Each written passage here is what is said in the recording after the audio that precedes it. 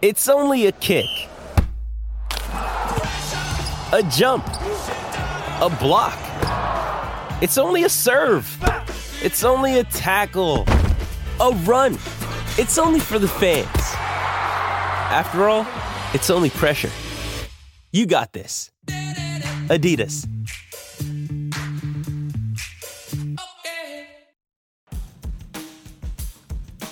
Good morning and welcome. Thanks so much for joining us. Some of us in Budapest, some of us back in Blighty. But everyone welcome at the Football Digest show. It's been a hell of a week, hasn't it, really? So plenty to reflect upon. And after the transfer window shut, who were the winners and losers? Man United certainly did the most spectacular deal of all, didn't they? And England, back to England action tonight in Budapest. And England maintaining their sort of World Cup qualifying campaign out here, with Harry Maguire suggesting yesterday that quite a few of the players still not over the Euros heartbreak, and who can blame them? Do we feel as if the Euros lifted the mood of the nation and got us all interested in England, or was it another one of those, we'll never do it? So basically, are you feeling good or bad about England right now? Hopefully it's good, but to tell us and gauge that mood is Jeremy Cross, Andy Dunn, and Neil Moxley. Good morning, guys. Nice to be here. Nice to be in your company. Morning, Crossy. So it's nice. Me and Jeremy in Budapest. The other two guys are back in Blighty, and plenty to discuss. Guys, let's start off with, shall we, about the transfer window. And Andy, if I come to you first, what do you've written a lot on Ronaldo's return. I mean, wasn't it amazing? Football is such that basically it was written in the stars that he had to play a sort of sensational sort of kind of game last night to Marty's almost, even though he's playing for Portugal, Marty's arrival at Manchester United, and then whips his top off and shows us exactly how fit he is. And 36 going on 21. I mean, it's astonishing, isn't it? Well, I mean, what does this move do for Manchester United and indeed the Premier League? Well, he writes his own scripts, doesn't he? And he lives up to every single billing, And it's funny how the Ronaldo sort of story timeline has developed, because, when a story like this breaks, a sensational story, and, you start off by saying what a, unbelievable move it is. But then it's your job really to look at, is it genuinely a good footballing move? There's no doubt about the commercial benefits of it. There's no doubt about the fact that, as far as the Glazers are concerned, it's a gift to the fans that that basically stops. It was only 6 months ago that we were seeing a big uprising, if that. People were trying to crash into Old Trafford. Now they're crashing a website to look at Ronaldo. The days of those uprisings are long forgotten. So it's good on those levels. But then it's your job to look at it and think, well, is it actually a good move on a football level? And myself and you were at Molineux on Sunday, and when Wolves sort of, carved through them, sort of bypassed the midfield time and time again on the counter-attack, you thought, well, maybe United's priorities should lie elsewhere. And then, but all the time, you come back to the fact, and then you watch last night, you come back to the fact that, okay, maybe he's not what United desperately need, but there's no getting away from the fact that if he's available and you can get him, you get him. He remains arguably one of the two greatest players playing the game right now, even at the age of 36. This is a guy who could go on playing until he's 40. So it doesn't matter whether they've already got an array of outstanding attacking talent. If Ronaldo's there and can come into your squad, he's going to do nothing but improve it. And that's the bottom line. And you know what's going to happen. He's going to make his debut against Newcastle on Saturday week, and it's Newcastle as well, by the way, so it's quite a helpful debut, and he's going to score, and he's going to take his top off again, maybe, and he's just, he's going to live up to every billing that we're giving him. So we can say as much as you want, well, actually, you know what they could really do with a defensive midfielder, and that is the one thing that might complete their squad. True, but they're getting Cristiano Ronaldo, and he will be a sensation again. There's no doubt about that. You look at him, and you look at his performances over the last 3 years at Juve, and you look at the shape he's in, and there is just absolutely no reason why he won't do it in the Premier League. So there's nothing, as I say, it's good for us to have a look and say, well, why has it happened? Is it the right thing football-wise? How's it going to affect the squad?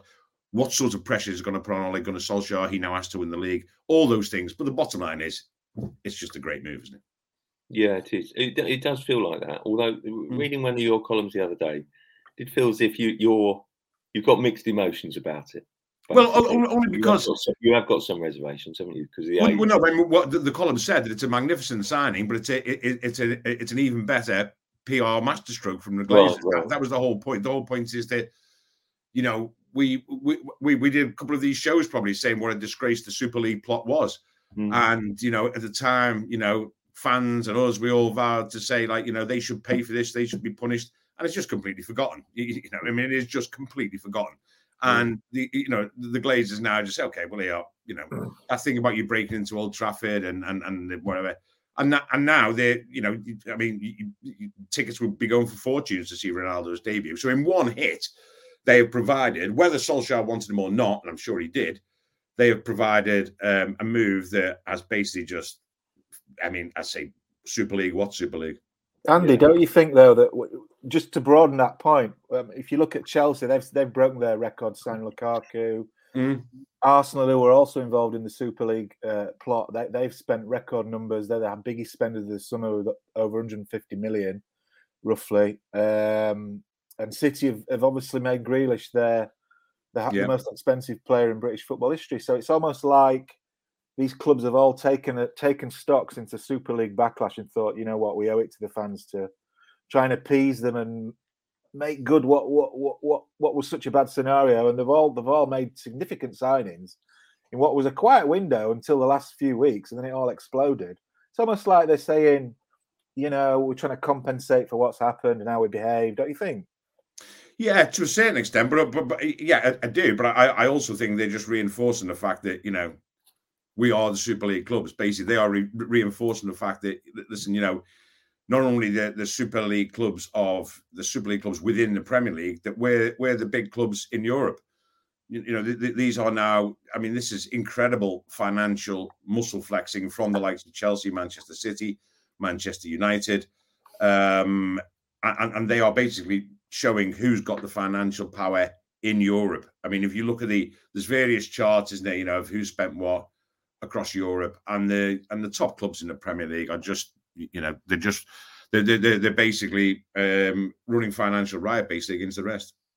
I mean, it is an interesting one, isn't it? That basically that it does feel like a response, doesn't it, to the Super League? I mean, Mox, do you feel that as well? Do you share that thing that basically, I mean, Arsenal responded to it, Chelsea have responded. Chelsea, I think, it's a spectacular window. And it is, just to broaden that point out, as Jeremy was saying, is that a response, basically by the Premier League? Because the Premier League has been spending money like there's no tomorrow in this window as well. I think that we can sit here and sort of take a step backwards and say collectively that it's a response, but individually, I don't suppose for a minute those conversations are going on within football clubs. I think they're so insular and so concerned with their own personal development and issues of the day that they will. We need a striker. Well, we'll go and sign the striker. We can take a step back and say yes, it is a response. Whether or not it was meant like that, I don't know. But Andy's right. The response of the Big Six, Big Eight, whatever you like to call it, has been absolutely phenomenal. We were told that football was basically broken by David Moyes back in West Ham manager David Moyes back in May sort of time, but the opposite's been the case. Manchester City have gone out and blasted their own transfer record. Chelsea have done likewise. Arsenal have looked under the bed and in America and found £160 million that they didn't know that they had. I'm flabbergasted really that a sport that we were told was on its knees has just come roaring back into life with such huge, gigantic waves of power that have just basically smashed like a tsunami, have just smashed everything out of their way and said, normal service has been resumed. Whether or not they have taken a collective decision to, sort of make a statement, regarding the Super League, I'm not too sure, because I think clubs are a bit more insular than that. But yeah, what's taken my breath away has just been the sheer power that the Premier League has exerted at a time when other, supposed powerhouses in European football, such as Barcelona and Real Madrid, and Juventus have just lost Ronaldo over seemingly taking a backward step. Tell you what, Costa, what it does do is it sets up what could be the best Premier League title race we've ever seen. I mean, you've got Liverpool are strong again with Van Dijk and Gomez back. They've not sold anyone. I know they lost Wijnaldum, but City have signed Grealish. They've got, they're the holders. You've got Chelsea with Lukaku, and they've just signed Saul Niguez, who's a great player from Atletico. And Tottenham are looking good, and they've kept Kane, which is a massive thing for them. So you've got the top four, and then you've got other teams pushing, like Everton, look like they're going to be solid under Benitez. Leeds, Leeds might try and break into that group. Top 6, top 8. So right at the cream of the crop, you're gonna see probably the best scrap for a title you've ever seen. Yeah, it's fantastic. Coming back to Ronaldo, I do think that people overlook the fact that he outscored Lukaku last season in Serie A. I mean, it's amazing, isn't it? I mean, Mox, as a pure player, I do think Ronaldo's got so much to offer United, hasn't he? And also then I guess leadership. But as an individual, I do think he's a sensational signing, isn't he? Well, just the fact that he's overnight become the all-time record international goal scorer. He's playing in, he's not playing for a top country. What we would, one that's won the World Cup numerous times. Yes, it's got a fantastic football heritage, Portugal. I take that on board, but to actually reach those figures, people are always putting him against Messi, putting him up against Messi. For me, I'm in Ronaldo's camp. Why? Because he scores all types of goals, and he scores them in huge volumes. I think Messi's, about 30 or 40 goals behind him in the list. I just think it's a staggering signing for all sorts of reasons. Yes, I still think he's got something to offer, but I just think, just from Manchester United's point of view, it's always been a club that's, traded on the fact that it's had a sprinkling of stardust somewhere in its ranks, and it's been missing that, in my opinion, for quite a number of years. Yes, it's sort of fleetingly had it with, Ibrahimovic, who was sort of slightly over the hill. But from my point of view, A, he's a fantastic signing on merit. But B, it's also the fact that what effect will it have on the youngsters in that dressing room? They'll see the application that he's got towards the game. They'll see the way he conducts himself in and around the training ground. They'll see the way he actually, plays firsthand. They'll feed off that, the likes of Mason Greenwood, Marcus Rashford, and all the young kids who are sort of looking for a role model and someone to aspire to. I just think it's just a great signing, whichever way you cut the mustard crossy, to be honest. No, it really is. It does, it does feel like it's a game changer for United, doesn't it? Really, absolutely fantastic. I mean, we must look at Chelsea as well, Jeremy. I mean, I do think Chelsea, bearing in mind the son Lukaku, I mean, what, force of nature, he's a fantastic player. He seems to have developed so much since he's been away at Inter. And then Saul Niguez on the final day. I mean, he's an absolute midfield powerhouse, isn't he? Chelsea look as if they've, had an equally exciting window, don't they? They do. Look, the Lukaku signing was the obvious one for everyone at the club because that was the hole that needed plugging. And they've got a proper world-class number 9 now, which they lacked last season and have lacked for a few seasons. But, they've still managed to win the Champions League without one. So it makes you wonder what they're capable of, this season with Lukaku, who'll probably get in excess of 20 goals at least because, Chelsea will dominate so many games. He'll get so many chances. And then Saul Niguez, who I think United, United have been chasing him for a couple of years at least. A wonderful, wonderful player. So that's real quality into midfield for Chelsea. The thing with Chelsea is you look at them and you can't see, there's no weakness, is there?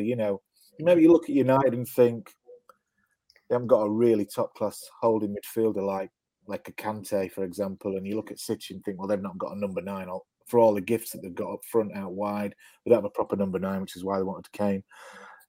Liverpool probably lack a bit of strength in depth because they've not been going mad in the summer window. So Chelsea just have real top quality strength throughout the spine of the team, and with Tuchel, running the show.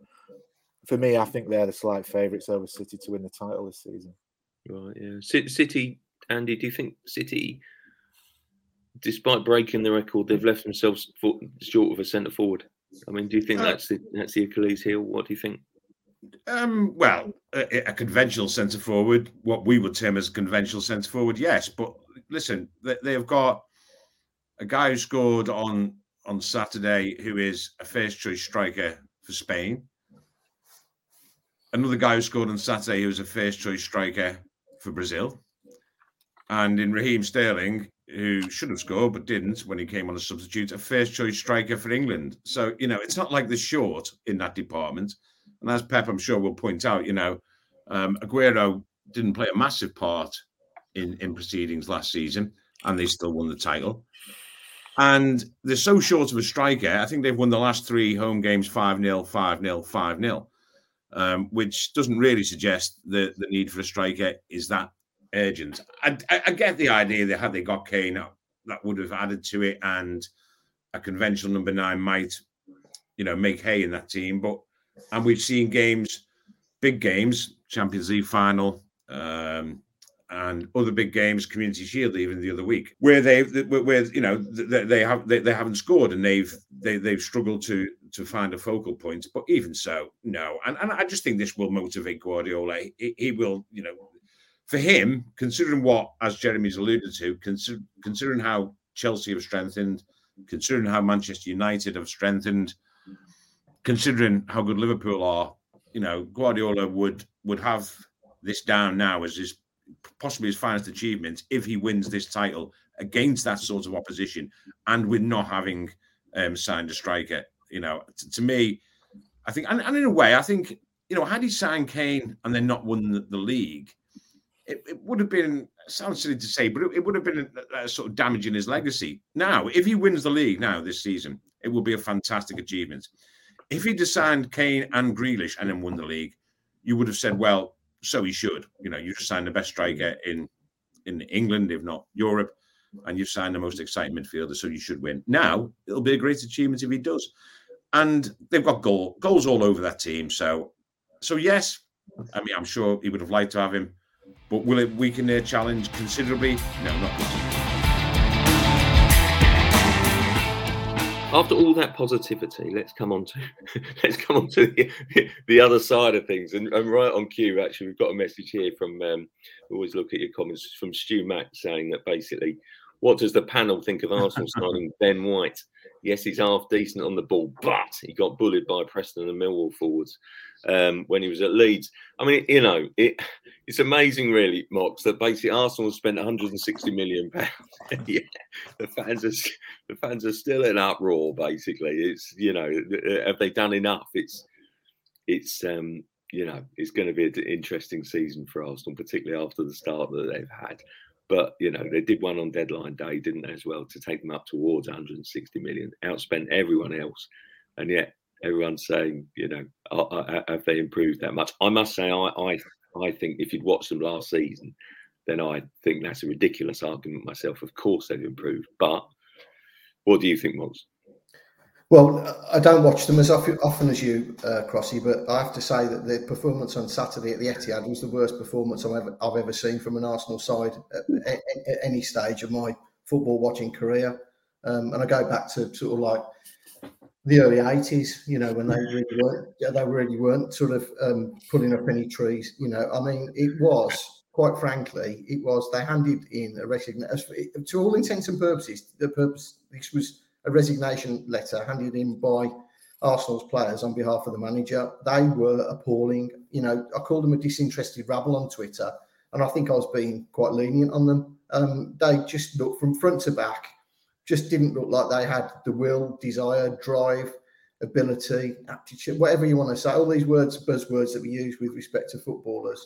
I can't begin to tell you how sorry I felt for those Arsenal fans who probably got up at 4 o'clock in the morning to get to the Emirates or wherever the meeting place was for the coaches, to make that 180-mile trek up to the M6 to Manchester to witness that. It was absolutely appalling. And quite frankly, I would be worried because I just think the signings again seem to have missed the mark. Ben White, he got bullied on the first game of the season, didn't he? At Brentford. I just don't get it.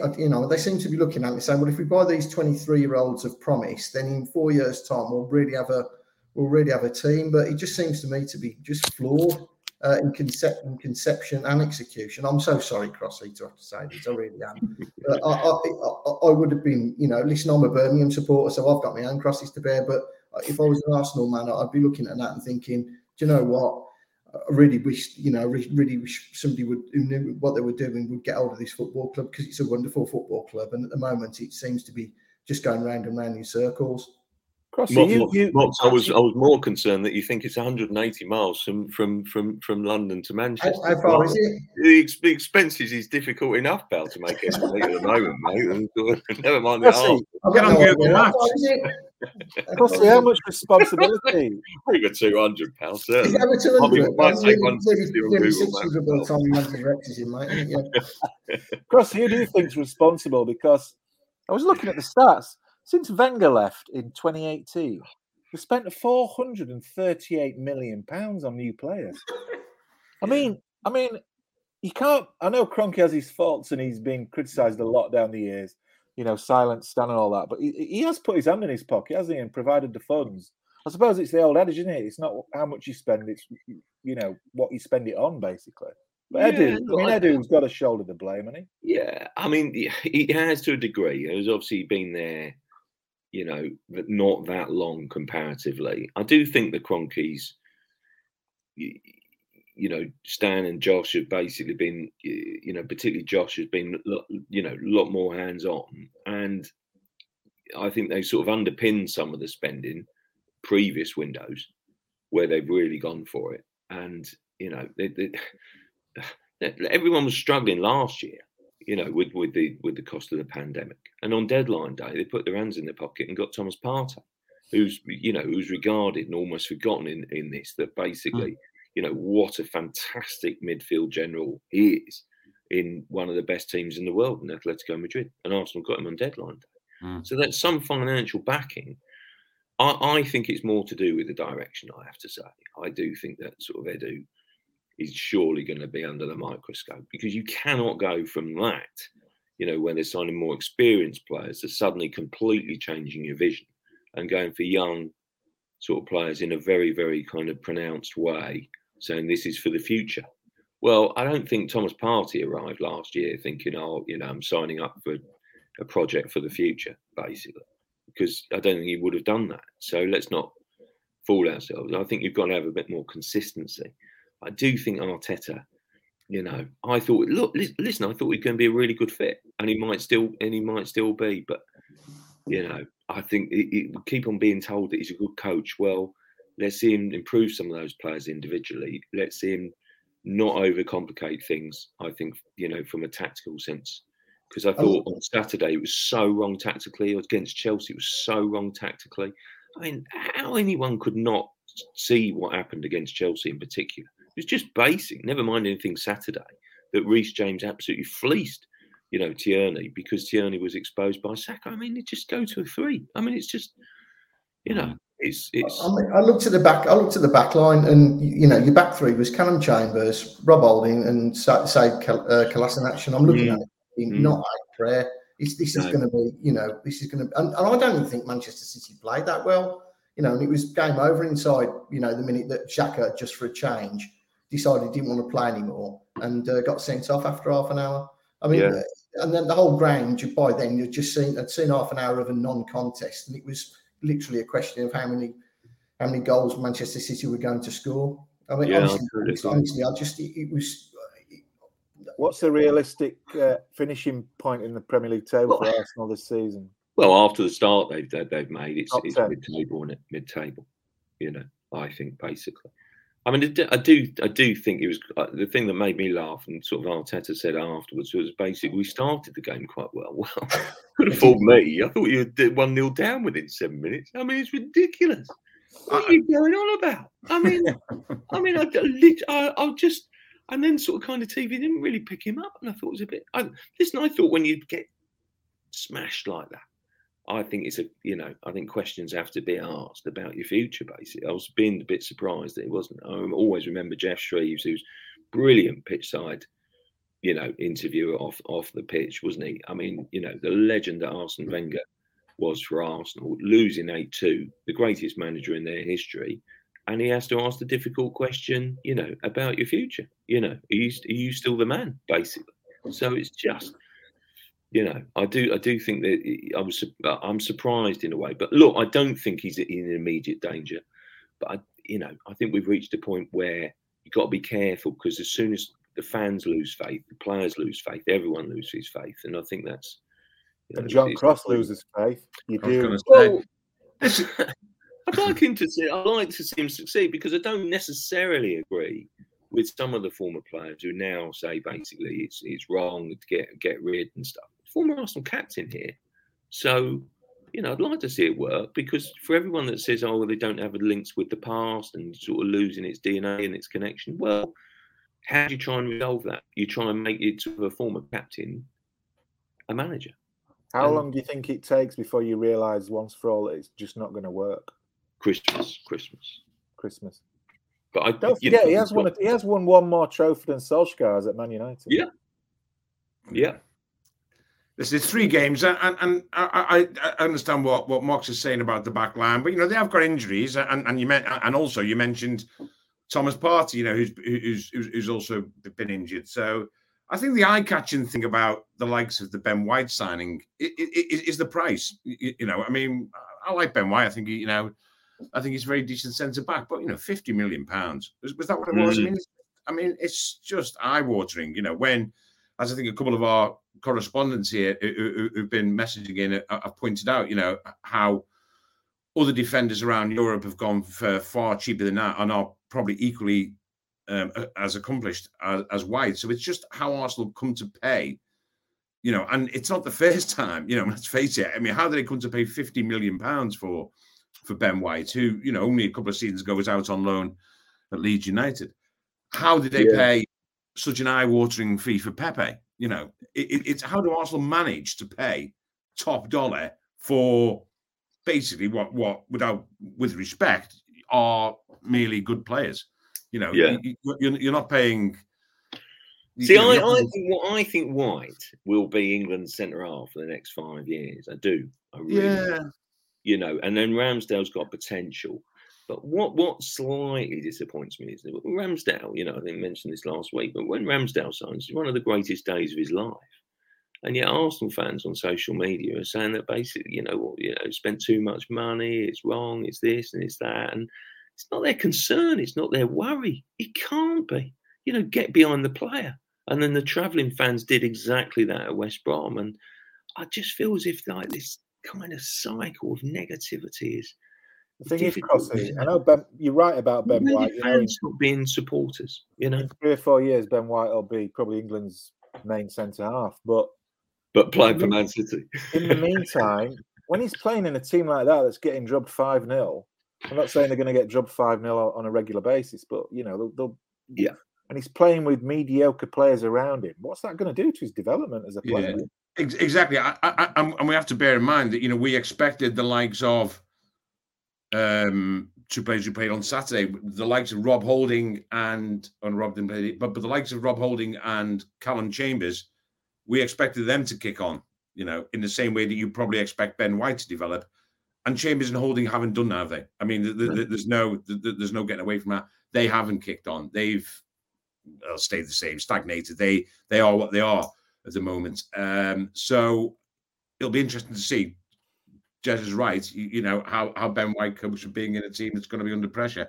But, listen, there's 3 games into the season. We're not sacking Arteta after 3 games, are we? And Jeremy's right to remind us that he's won a cup. He didn't just win a cup. He won it against a very, very good team in the final, and he's pulled out some good results. So I think listen, I think you can point to the fact that originally they've employed a guy who has got no experience and who was, don't forget, people say, oh, Arteta, he would have learned so much being assistant to Pep Guardiola. Well, possibly, but you can look at it the other way.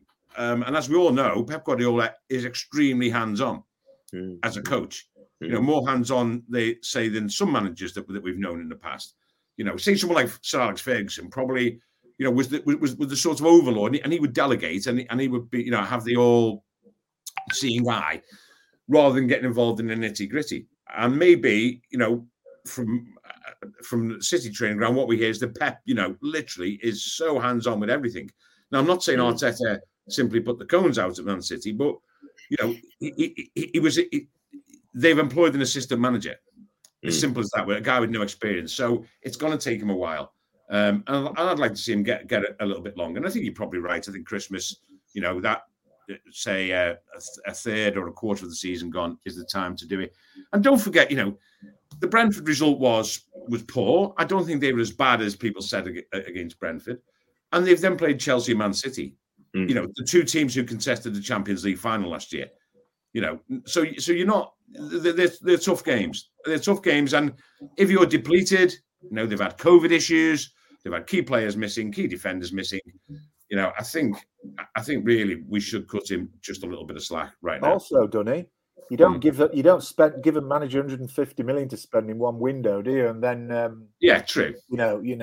Sack him. I mean, that just gets you nowhere, doesn't it? So that indicates to me the volume of money that they've spent on new players this summer indicates to me that they are prepared to be patient with him and hope that he comes good.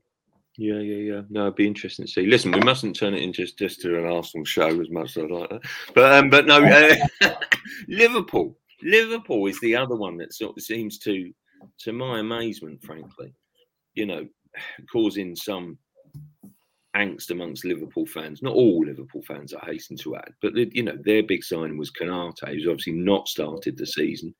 Joe Gomez is back now as well, so having had no centre halves, they've suddenly got loads of centre halves coming out of their ears, and they've signed another one. And then the accusation is from some quarters is that basically they haven't done enough in this window to be serious title contenders. What do you make of their window, Mox? Do you think are you a bit surprised? I mean, I think it was announced this week also Michael Edwards, is sort of kind of, he's going to be leaving soon, isn't he? I don't know whether it's sort of the things are linked really, but just, do you get that negativity? Do you know what? I sort of last week, or the week before, I went on and said I was slightly worried about Liverpool's strength in depth, and to a certain extent, I still am. I don't think they're capable financially of fishing in the same pools as Manchester United, City, and Chelsea. I think that's what may be fueling some of this angst. But in terms of just had a look at the subs bench on Saturday, and bearing in mind they played against the European champions in what was being billed as a sort of early season title decider. It was Joe Gomez, Thiago, Keita, Oxlade-Chamberlain, Jota, Minamino, and Tsimikas. Now, at least four of those you could stick into Jurgen Klopp's 11, and there'd be no discernible difference in terms of quality. So perhaps I was being a little bit harsh on them. I think maybe the angst is fueled by the fact that they can't just go out and spend £100 million on Jack Grealish or Romelu Lukaku. The financial modelling at the club doesn't sustain that. And I think Jurgen Klopp has been quite forthright in saying and stating that certainly over the last 12 months.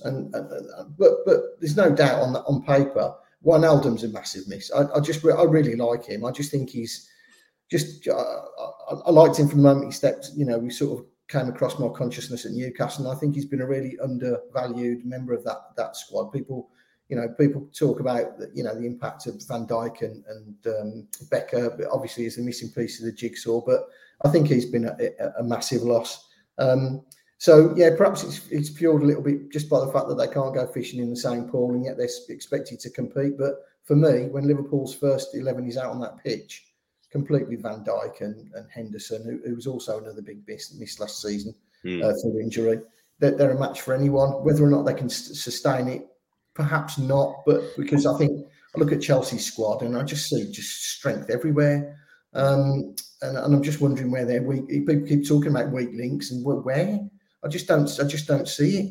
They've got pretty much two players for every single position, and they've got people that can step in and there'll be discernible drop in quality if they do. So look, I understand perhaps there's a bit of angst, but Liverpool's fans, they won the title with playing pretty much the same team throughout the season. There's no reason why they can't be up there again, although I don't expect them to be. I think injuries will naturally happen, and the strength of the squad at some stage will bite. But if they can keep those players fit, yeah, they're up there. Yeah, Dunny, you were at Anfield on Saturday. Yeah, it did feel like, just before obviously that penalty incident, that Chelsea were giving them a really, really good. How can I put this? A good going, not good going over, but really good game. And I don't know, wasn't a pendulum swinging towards Chelsea? And then obviously the sending off happens, but I still think that Liverpool are in the title race conversation, don't you? I still look as if absolutely, yeah, absolutely. Listen, it was a pretty even game, 11v11. Yeah. And it turned out to be a pretty even game, 11 versus 10 as well. I mean, yeah, it was. Listen, Chelsea did well on the counter attack. They had a couple of chances and scored a goal. Scored a goal from a set piece. I'm not quite sure he knew quite where that header was going, Kai Havertz, but it ballooned in, and they looked what you expect from Tuchel's side, a very competent side, as Mark says, very few weaknesses. But I would still say Liverpool looked probably, in terms of flair, I would probably say, I still will have Liverpool's front three over any front three in the Premier League. It's as simple as that. Listen, they're going to have their off days, and they've got the backup in Diego Jota. My worry for Liverpool would just be, Harvey Elliott did very well on Saturday. Did very well. And for Klopp to trust him in such a big game is a real sign of his faith in the teenager, and the fact that he stayed on the pitch. He made substitutions and Elliott's number didn't come up. And he was great. But having said that, I just still think in that area, in terms of central midfield, they are just lacking a little bit of creativity. They're lacking a little bit of spark. Just behind that front three, I mean, Curtis Jones, it doesn't, I don't know, there seems to be some suggestion that he's fallen down the pecking order. I think he's a fantastic player, and maybe he'll come back into the picture and produce, but I still just think just lacking a little bit of creativity there, but it's no big deal, really. I don't think that Chelsea were that much better than Liverpool 11 versus 11. I think, with Van Dijk back, they look, remarkably solid defensively. They've got a great goalkeeper, great fullbacks. What's not to like? I think it's only because of our two things why we might have doubts about Liverpool. One, we're just too familiar with how good they are, with how good Alexander-Arnold is and Robertson is and Van Dijk is, and Salah, Firmino and Mane are. They just become too familiar in a way. And also the fact that we're comparing their window to the window of, say, of Chelsea, who, it's just been, their strengthening in every department has just become excessive. I mean, it looked at one point as though they were going to sign another centre half, didn't it? They were in for Kunde from Sevilla, and it's just like, well, how many players do you want for each position? And they are just, we forget that. Okay, they got Lukaku, and that filled a gap. Well, actually, they signed Werner in the previous transfer window for an awful lot of money, and you forget that he's the type of players on the bench. So you're comparing Liverpool really to an exceptional project that's going on at Chelsea, which is compiling a squad of world-class players, literally two for every position, probably. And it's a measure that Chelsea could hold on even when they had to substitute Kante with injury at half-time. So yeah, I wouldn't be too. If I was a Liverpool fan, I certainly wouldn't be too worried about their season ahead. I think they've got some great individual players, and in Van Dijk, the best defender in the league, probably the best goalkeeper in the league. So there's not much to worry about, I wouldn't have thought. No. I do think it's going to be a very interesting, brilliant title race. Going back to Jeremy, do you think Man United are going to be in that title race? I mean, I thought Varane was terrific on Sunday. Very good debut, very, very assured. And yet Sancho, where was he? Fred. Yeah. Was we did have a laugh about that. Danny gave me a great line from him, match report, basically, as ever. Sort of making the point, I was sort of saying about Ronaldo cardboard cutout. He could have gone in the team, couldn't he? Yeah, he should have basically. The cardboard cutout would have been better in the United's midfield than Fred. But United still clearly have deficiencies, don't they? But are they in that conversation about the title race? I think the initial reaction to them signing Ronaldo was, crikey, they have got, on current form, probably the best player in the world back, in their ranks, and yes, they are now genuine title contenders, and it's difficult to argue against that. But also Varane, I'm glad you mentioned him because he's sort of been overlooked a bit, really. They've only paid like less than 40 million quid for him, and he's absolutely world class. He's won the World Cup. He's played at Real Madrid for donkey's years and won everything there is to win. He's a real top class centre back. So I think that is probably a more significant signing than Ronaldo, actually, because we all know what Ronaldo can do. But yet, then again, they've got Rashford, they've got Greenwood, they've got Cavani, they've got Martial, they've got so many. They've got Bruno Fernandes who chips in with goals. So they've got so many attacking weapons that they're sort of starting to look a bit like the Harlem Globetrotters, Man U. And Varane will make a huge difference alongside Maguire. They will be probably one of the best centre-back pairings in the league, if not the best. But it all boils down to they have not signed a good top-class defensive midfielder. They have Fred, they have Nemanja Matic, but those two, for me, are not good enough to play in a title-winning side. That might be the one weakness of Man United, I think, this season. But look, if Ronaldo turns it on, they're going to score bucket loads of goals. Well, ironically, though, I know Solskjaer's looking like he's the cat that got the cream at the minute after getting Ronaldo back, but the pressure on him now to win a trophy this season is absolutely immense. He's in his fourth season now. I know, 28 years. So his start of his third full season. I know he got to the final of the Europa League last season and they lost on penalties. Finished second in the Premier League. That's just not good enough. You can't crow about that. That's nothing to brag about. It's Man United. Who were the dominant force for years under Fergie, won countless things. Finishing, who remembers a runner-up? No one remembers a runner-up. No. So look, and if he wins a League Cup this season, that is nowhere near good enough for the squad he's got on paper. Look, Sancho, I know there's still question marks about Sancho, aren't there? He didn't play much for England in the Euros. He's not made a blistering start for United. But we know there's a good player in there, and he'll find his feet eventually, and I'm sure he'll be a great addition to the ranks at United. So on paper, they have as good a squad as anyone, really, but maybe barring Chelsea. So there's no reason why they can't be challenging for the title. But the pressure on Solskjaer now is immense. He cannot go another season without winning something significant. Yeah. It was that game we were at, John, at Molyneux. That was his 100th game as manager, was it? Or 100th Premier League game as manager, I think. 100th Premier League. 100th Premier League game. In which they've basically, by the way, they set a Premier League record for away. Yeah, for 28 games unbeaten away from home. So, interestingly, we're all talking about the title. So I've just called up the odds for the title. So who do we think should be favourites for the title? If you were a betting man, and obviously gamble responsibly if you are, who is the favourites for the title? Well, I would have said City, but I bet you're going to tell us it's United. No, it's City. Oh, is it? Yeah. I mean, City are still the favourites for the title. We talk about them not getting a striker; they're still favourites. Chelsea are second favourites, Liverpool are third favourites, and Manchester United are fourth in the bookmakers' lists. Now, I'm making that point just to come back to what Jeremy says. There's one reason only why Manchester City are favourites to win the title, and Manchester United are fourth favourites to win the title, and that's the manager.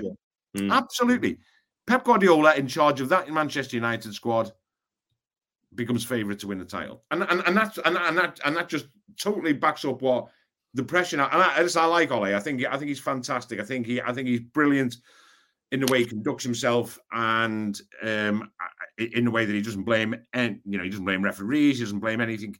I think he's great the way he speaks and conducts himself, and I think he represents Manchester United brilliantly.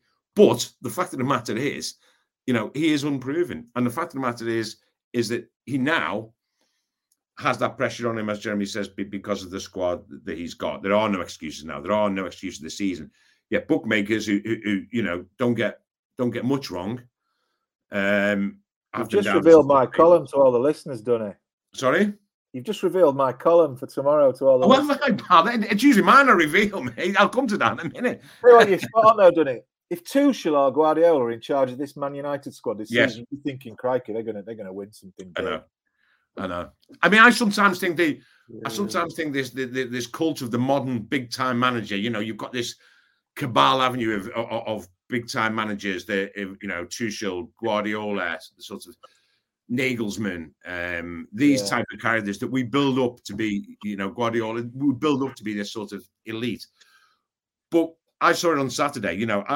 On Saturday, as I say, I think managers are often given too much credit for a team's success and too much criticism for teams' failings. I think we've gone to extremes on this. However, I was there on Saturday, and that point for Chelsea belonged as much to Tuchel as anyone. Had that game gone on in the first half, or had that incident happened, say 10 minutes before half time, Chelsea's heads had gone. They'd gone. They were in disarray. They would have lost that game. Instead, it was only half a minute before half time. He just goes down to the dressing room, gets them sorted, gets the heads right, gets it tactically right, makes the changes, and sets them up. And here's how you play with 10 men. It was a masterclass. And you can't say that Tuchel, and I don't. It's if I think Brian Reid in the Mirror this morning has made the point. With essentially, obviously he's made some additions now, but what he's got out of that Chelsea squad compared to what a rookie like Frank Lampard got out is just night and day, isn't it? And in a way, Solskjaer's not quite in the Lampard category, but he still wasn't a relative novice. And someone like Tuchel, someone like Guardiola, Crossy's right. You can imagine them at Manchester United getting great things out of that team. Yeah, blimey, you can't help yourself. You're still having a little dig at Frank Lampard. It wasn't. I'm just repeating. Unbelievable. Yesterday's man. Anyway, listen, we should talk about England as well. Actually, yeah. Sort of moving on from that, really. I mean, it was interesting, listening to Gareth Southgate and Harry Maguire yesterday and seeing what they said basically about, time to move on from the Euros. I mean, it feels like yesterday was sort of kind of we were at Wembley covering the Euros, Mark. I mean, what do we need to do now? Do you go into the sort of resumption of the World Cup qualifying campaign? Because it's easy to forget, actually, that some of these fixtures have been played already in March from the crazy international fixture list at the moment. Are you enthused by England? As what happened in the summer, improved your optimism about England? Or, are you feeling, oh, gosh, But go back to the Premier League? Well, look, I certainly think there were certain things that did fall in England's favour. In fairness, they also fell in the favour of the Italians and the Danes in terms of actually playing, pretty much all their matches on home turf. However, in terms of building up confidence, then I think it was invaluable. People were sort of saying that it was a bit of a fluke that they reached the semi-finals in Russia. I've got to be honest, I was sort of one of them. I thought the draw was very kind to them, pretty much all the way through. And this would be more of an acid test. Well, they pretty much they weren't defeated, were they, in the European Championships? I know they lost eventually on penalties, but they were undefeated, and I think that counts for a lot. This is a competitive England 11. And I think that there are several good things to come out of it. Calvin Phillips, the re-emergence of Raheem Sterling as an A-lister. And listen, we could go on. But for me, I think in terms of building blocks, that we should be quietly enthused by it. We shouldn't go banging the drum quite just yet. But in terms of being a step forward, how can it be seen as anything other than that? I mean, in the next tournament, he's just what? Is it 17, 18 months away now? No, not that long. Like 16 months away. So, pretty much the core of that team will still be around. They'll be 16 months more experienced. Players such as Jack Grealish will have moved along the developmental curve and be far more polished than they are now. So, look, I think it's all pointing in the right direction. And the difficult thing for me will be, how quickly they can get over the hangover from from the highs of Euro 2020 and get back on. Because tonight and next week in Poland, if they can get through those two fixtures relatively unscathed, Gareth should be able to have to blood yet more talent that's coming through. So listen, I think positives, and I think if we can get through, like I say, this triple header relatively unscathed, then I think we should be quietly confident. Yeah, it is an interesting sort of new chapter, really. I mean, Jeremy, what do you think? These next two of the three games in this little run of fixtures are arguably England's toughest in the group. So what do they have to do? Apart from obviously winning the games, what do they have to do to really lay down a marker, sort of kind of mark themselves down as potential World Cup winners in these games? Well, they have to keep doing what they're already doing. I don't think that you don't want to see any magic wand waved at this England squad, because it's a fantastic young squad and they're making gradual progression. They've gone from a World Cup semi-final under Southgate to a Euros final. All right, we didn't win, but the value of the experience of playing in a major final for all those players, even the squad players being around, didn't get on. That's so invaluable to their careers, because basically they've never done it before for the country. Yeah. So, I expect England just to keep breezing through these group games. And I know, look, it's slightly a different environment. I know Mox made the point that England had a lot in their favour in the summer. They're at home for all but one of their games. They had the crowd behind them. Didn't have a lot of travelling to do. They were lucky with injuries and COVID, barring the odd exception. So it was all there for them to go on and win it, and sadly they didn't. But they're going on the right plane with Southgate. I know, look, he was accused of being too pragmatic in the final. Maybe he was, but you can't change what's gone on in the past. I know Southgate made the point yesterday that, it's a clean slate, isn't it? It's a new tournament. It's a new campaign. It's a new challenge.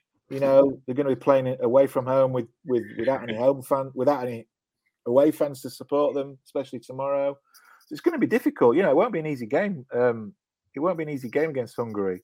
But I have no fears about England. I think they're building a lot of confidence. They've got a great work ethic, a great team spirit. I think they'll reach the World Cup, and then obviously we'll see how they get on then. But there's no reason why we can't challenge to win a World Cup. I don't see why we can't. No. I was just about to sort of stick something on Andy then before Andy sort of disappeared. But in this Zoom world, we do these sort of endless press conferences, don't we, by sort of video link, basically. Even though obviously the clubs and I think the FA would far rather do, some of the interviews in person. And some of us went to St George's Park on Monday. Oh, Andy's rejoined us, and I was just saying that basically Andy, do so many press conferences on Zoom. And generally it's a bit, it's a bit anodyne, isn't it? It's not what you want, not face to face. It's a bit, sort of calm and stuff. But what really caught my eye yesterday was when you asked a question of Gareth Southgate, basically, and sort of said, you were sort of recalling conversations with your mates, basically, people on the street or having a casual chat in the pub, basically. Yeah. That's code for what I really think. Yeah, exactly. I'm talking to my mates at the pub, and they reckon, if your team's really boring and you play 8 defensive players, and that's what they said to me. That what I'm really saying is, Gareth, why is your team so boring? But carry on, John. Yeah. Well, no, that was exactly it, really, wasn't it? And then Gareth, I don't think Gareth was, I don't know whether he's still got the after the summer sort of thing. Basically, He wasn't his normal sprightly, sort of cheerful self. He really wasn't. And then I have to say, you darkened his mood still further, because he did take a bit of exception to that question, didn't he? He did. We've just got a comment there to see off Glenn, who says, I think England needs to get on the front foot and find a bit more creativity midfield. And I agree with Glenn. I do. Yeah. And we all do to a certain extent. But and that really, really annoys Southgate, because he then made the point that he said, well, I saw Chelsea winning the Champions League and they never play with any more than 3 attacking players. And then he listed more teams that don't play with more than 3 attacking players. He neglected to mention that the Premier League winners in 3 of the last 4 seasons are Manchester City, who play with 25 attacking players, including the goalkeeper. So he's selective there in what he's choosing. But I get his point, and his point is fine. It's a pragmatic team, as the lads have said. It's a team that didn't concede. Didn't concede goals at Euro 2020, conceded 1 in the final, and it's built on that fact of whatever defence he picks, and then with Rice and with Phillips, and I get all that, and but it would just be, I don't know, and it is just all about winning, I guess, but it would be nice to see England, just be a little bit more expressive, to play a little bit more, not to be the Harry Kane team, not to be a team that is based, on a proliferation of defenders. I mean, how many fullbacks did he have at Euro 2020? How many fullbacks? He just even yesterday when Trent Alexander-Arnold was brought up, he was at pains to point out, who he would see as like our favourites, for example, Trent Alexander-Arnold, Jack Grealish. When you bring them up, I mean, it clearly sort of irks him that he's not going on this bandwagon. So when Trent was brought up yesterday, he was at pains to point out that Kyle Walker was the best fullback at Euro 2020. He's at pains to point out how important a player Kieran Trippier has been for him, both at World Cup 2018 and at these Euros. And he's not having the sort of bandwagon. And then even when he was talking about Grealish yesterday, even then he made that comment where he says, I've got players who have proved themselves, and I've got us to semi-finals of the World Cup and the final of the Euros, and I've got a lot of guys with big reputations who haven't proved themselves yet. Now, he didn't name names, but clearly Grealish is one of those. There's no getting away from that. Even when he was speaking about Grealish going to Man City, he said, yeah, he's great, he's going to be a better player, but he said, I think he will need a period of, adaptation where he gets used to playing with City. Even then, there was a slight reservation about it. So I do think, he has, quite understandably, he has players who he's extremely loyal to. It worked out. He was extremely loyal, for example, to Raheem Sterling. Don't forget, there were plenty of people who suggested ahead of the Euros that Raheem Sterling should not be an automatic choice, based on his form with City for most of last season, based on his form in that Champions League final in Porto. But Southgate stuck with him because he's been so good for Southgate since he took over. And he was proved right, Sterling, and I have to say, as well as Calvin Phillips has played to be England's Player of the Year, I'm not quite sure what Raheem Sterling has to do to win that because, for me, he was England's Player of the Year by some distance. So I understand why Southgate is loyal to these trusted lieutenants. But, I think we go on for so long about, the great young attacking talent we've got coming through. And I would just like to see, a bit more of it. I would just like to see other options. I'd like to see Mason Greenwood. I don't understand. He went on at length, Gareth Southgate, to explain why Greenwood wasn't in this particular squad. I still don't really get it. I don't. I'm pleased you said that. He's the hottest young striker out there. Long-winding explanation. I didn't understand. The explanation, I didn't. He'd spoken to the club. He'd spoken to the manager, no doubt, as is the modern way, as Lee Carsley found out when he tried to call up Callum Hudson-Odoi. He probably spoke to Greenwood's people. What that's got to do with an England call-up, I'll never know. So I don't get it. I just don't get it. He's a lad who is, and don't forget, he's not, by modern standards, he's not a kid. You know what I mean? How old is he? 20 now, or is he 20 next birthday? I'm not sure, but he's not a kid. He's probably played, again, top of my head stuff, but I mean, he must have made towards 100 appearances for United across all comps, I would have thought. I don't know, but not far off that. He's not a kid, basically. He scored a lot of goals. He's tearing it up in the Premier League. And England are crying out for an alternative to Harry Kane. Now, again, with all respect, I mean, do we think that Patrick Bamford is going to be that? I love the fact that he's called up. I love what it means to him. I think it's a reward for his hard work and for his performance at Leeds.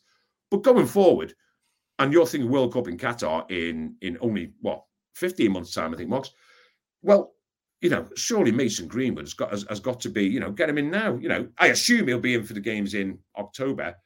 But for these games, you see, you've got two difficult games in Hungary and Poland. I mean, I think tonight's game that you boys will be at, was going to be extremely difficult in that sort of atmosphere. And, it's not often you come across young players who have that sort of instinctive finishing talent that Mason Greenwood has got. I'm going back as far as maybe the last type of that player, Michael Owen, and we saw what he did when he got into the England team so young. You can't, it's a mystery to me how you can leave out someone with that ability to finish with either foot, to score different goals, and to have a natural striker's instinct. I don't get it, but there you go. So I say, so in general, the likes of Greenwood, I would like to see more of, and it would just be nice to have, attacking alternatives, and maybe a bit more on the front foot. But I guess we're just looking for the dream. Yeah, the dream, basically. The idea. What can what can take England, that one step further. But there's not much further to go. They drew in the final of a major tournament, so. Yeah, I agree. Here's one for you. I think is an interesting point from Ian Kendall on the chat. How many managers who were defenders play open attacking football? Now that is a question. It's just, yeah. Right, I'm racking my brains, Ian. I can't. Currently, in Italian. Well, no. Well, in the recent past, Well, Klopp was a defender, wasn't he? Yes, good point, Mark. Yeah. Was he? Yeah, of sorts. Yeah. Going back a while now. The upper echelons of the. Was Wenger a defender, Crotty? Was who? Wenger. Yeah, he was. Yeah. Of sorts. A bit of a faltering fullback. Yeah, sort of thing. Yeah, that's a fair point. I'm loath to admit that I'm going back a while, but O'Leary was quite an attacking-minded manager when he was a Leeds manager with that young team he had, with the Kewells and the likes and people like that. They were good to watch, but I don't want to praise O'Leary really, if I'm being honest. Anyway, no, it is a great point. Just one last thing on England, Crossy. I'll be interested in what you think. Do you think that this will be Southgate's last campaign as England manager? Yeah, I do as well. I'm amazed that basically Southgate has been in charge since post 2016 after the Euros. When at the end of the Qatar World Cup, I mean, they're talking about a new contract, but let's see. I mean, personally, I think that it's always a strange one if a manager goes into a tournament and his contract expires at the end of that tournament. I don't think it bodes well because I think the players are thinking, where are we going after this? So it's never ideal, that. But I do think that it'll be 6.5 years at the end of the Qatar World Cup. That is remarkable for an international manager. Yeah. I'd be so disappointed when Southgate eventually goes because he's been absolutely fantastic, been a breath of fresh air, great to work with press-wise. But it's not just that; he's changed the mood. He's been fantastic. I was talking to a sort of a player just in conversation at St George's Park the other day, and he was sort of saying, made great progress. Then I sort of said, blimey, yes, since 2014. I mean, you think of 2014, that was a bit of a disaster, that World Cup. 2016 was an absolute shambles. I didn't say this to him, obviously, but I did say, since 2014, look at the progression. And it's just, it's been amazing. And I do think, of course you'll have some criticism, gripes and attacking football, but blimey, when you put it in context, it's thing is as well, 6.5 years being England manager, it's so emotionally demanding, isn't it? When you look at Southgate, what he has to deal with as an England manager, it's all the racism, other issues away from football. You have to be sort of up to speed and really intelligent to deal with all those things, and that must grind you down. I mean, he said, didn't he, towards the end of the tournament? I think he was referring to after the World Cup in Russia when he went on holiday with his family, and he was asleep all the time, wasn't he? On the Sunday? I mean, it must tire you out. I think 6.5 years is plenty. More, we won't owe England anything, whatever happens in Qatar. And I think he'll go off and have a break and come back and he'll look to get a decent big club job. Yeah. In the summer of 2013, I agree. Summer of 2023, rather. Yeah, I agree with you. I only asked that because I totally agree with Jeremy there. I only asked that because I just thought that over the past couple of press conferences, he's been, almost wary about. I mean, he's been asked about everything, as Jeremy says. I mean, what other football job do you get? At one stage he was asked about vaccines, about whether they should be, compulsory or whatever. He's asked about the racism. He's asked about the taking the knee in Hungary. He's asked about workers' rights in Qatar. And these are, and no mention of football during those line of question. And as we all know, he's been absolutely brilliant in dealing with all those other issues. But I just got the impression, for example, yesterday when he was being pushed on what might happen tonight in Hungary, and hopefully not, but what and about the sanctions that have been applied to Hungary by UEFA rather than FIFA. And he just said, listen, he basically just said, I'm not going to get involved. And to me, that was the first time I just got the impression that he's thinking, how long does how many different things does he have to comment on? Does he have to, he's being asked to get involved in, he mentioned, didn't he, about they'd asked him to take part in a video about the importance of getting the vaccine. He said he got more abuse from that than he got, from anything else. And he just think at one stage, like, blimey, it's almost going to be an easy life when you can go back to being a club manager, sign a 3-year deal worth 10 million quid a week, about 5 times your wages with England, and just pick a team every week, and not have to deal with all the peripheral nonsense of basically being the most sort of responsible quiz person. I mean, as the old adage goes, second only probably to the Prime Minister in terms of important job in the country. So I think 6 years, I think he's done magnificently. But after 6 years, I certainly won't begrudge him going away and getting a club job, which brings with it its own pressure. But you sign a 3-year contract, you get sacked after a year, you get 2 years compensation, and you walk into another job, which is clearly the way it goes. Yeah, no, it's true. And if you can't get if you can't get a club job, you just take over as Prime Minister, won't he? So yes, sorted, So there you go, guys. I think we'll leave it there. But thanks so much for joining. Really appreciate it. It's been an interesting week and sort of back on the international scene now as well. So sort of games to look forward to as well. So plenty to chew over. So thanks so much for doing that. So nice to see you all, guys. And we'll catch up soon. Thanks everyone for watching and tuning in.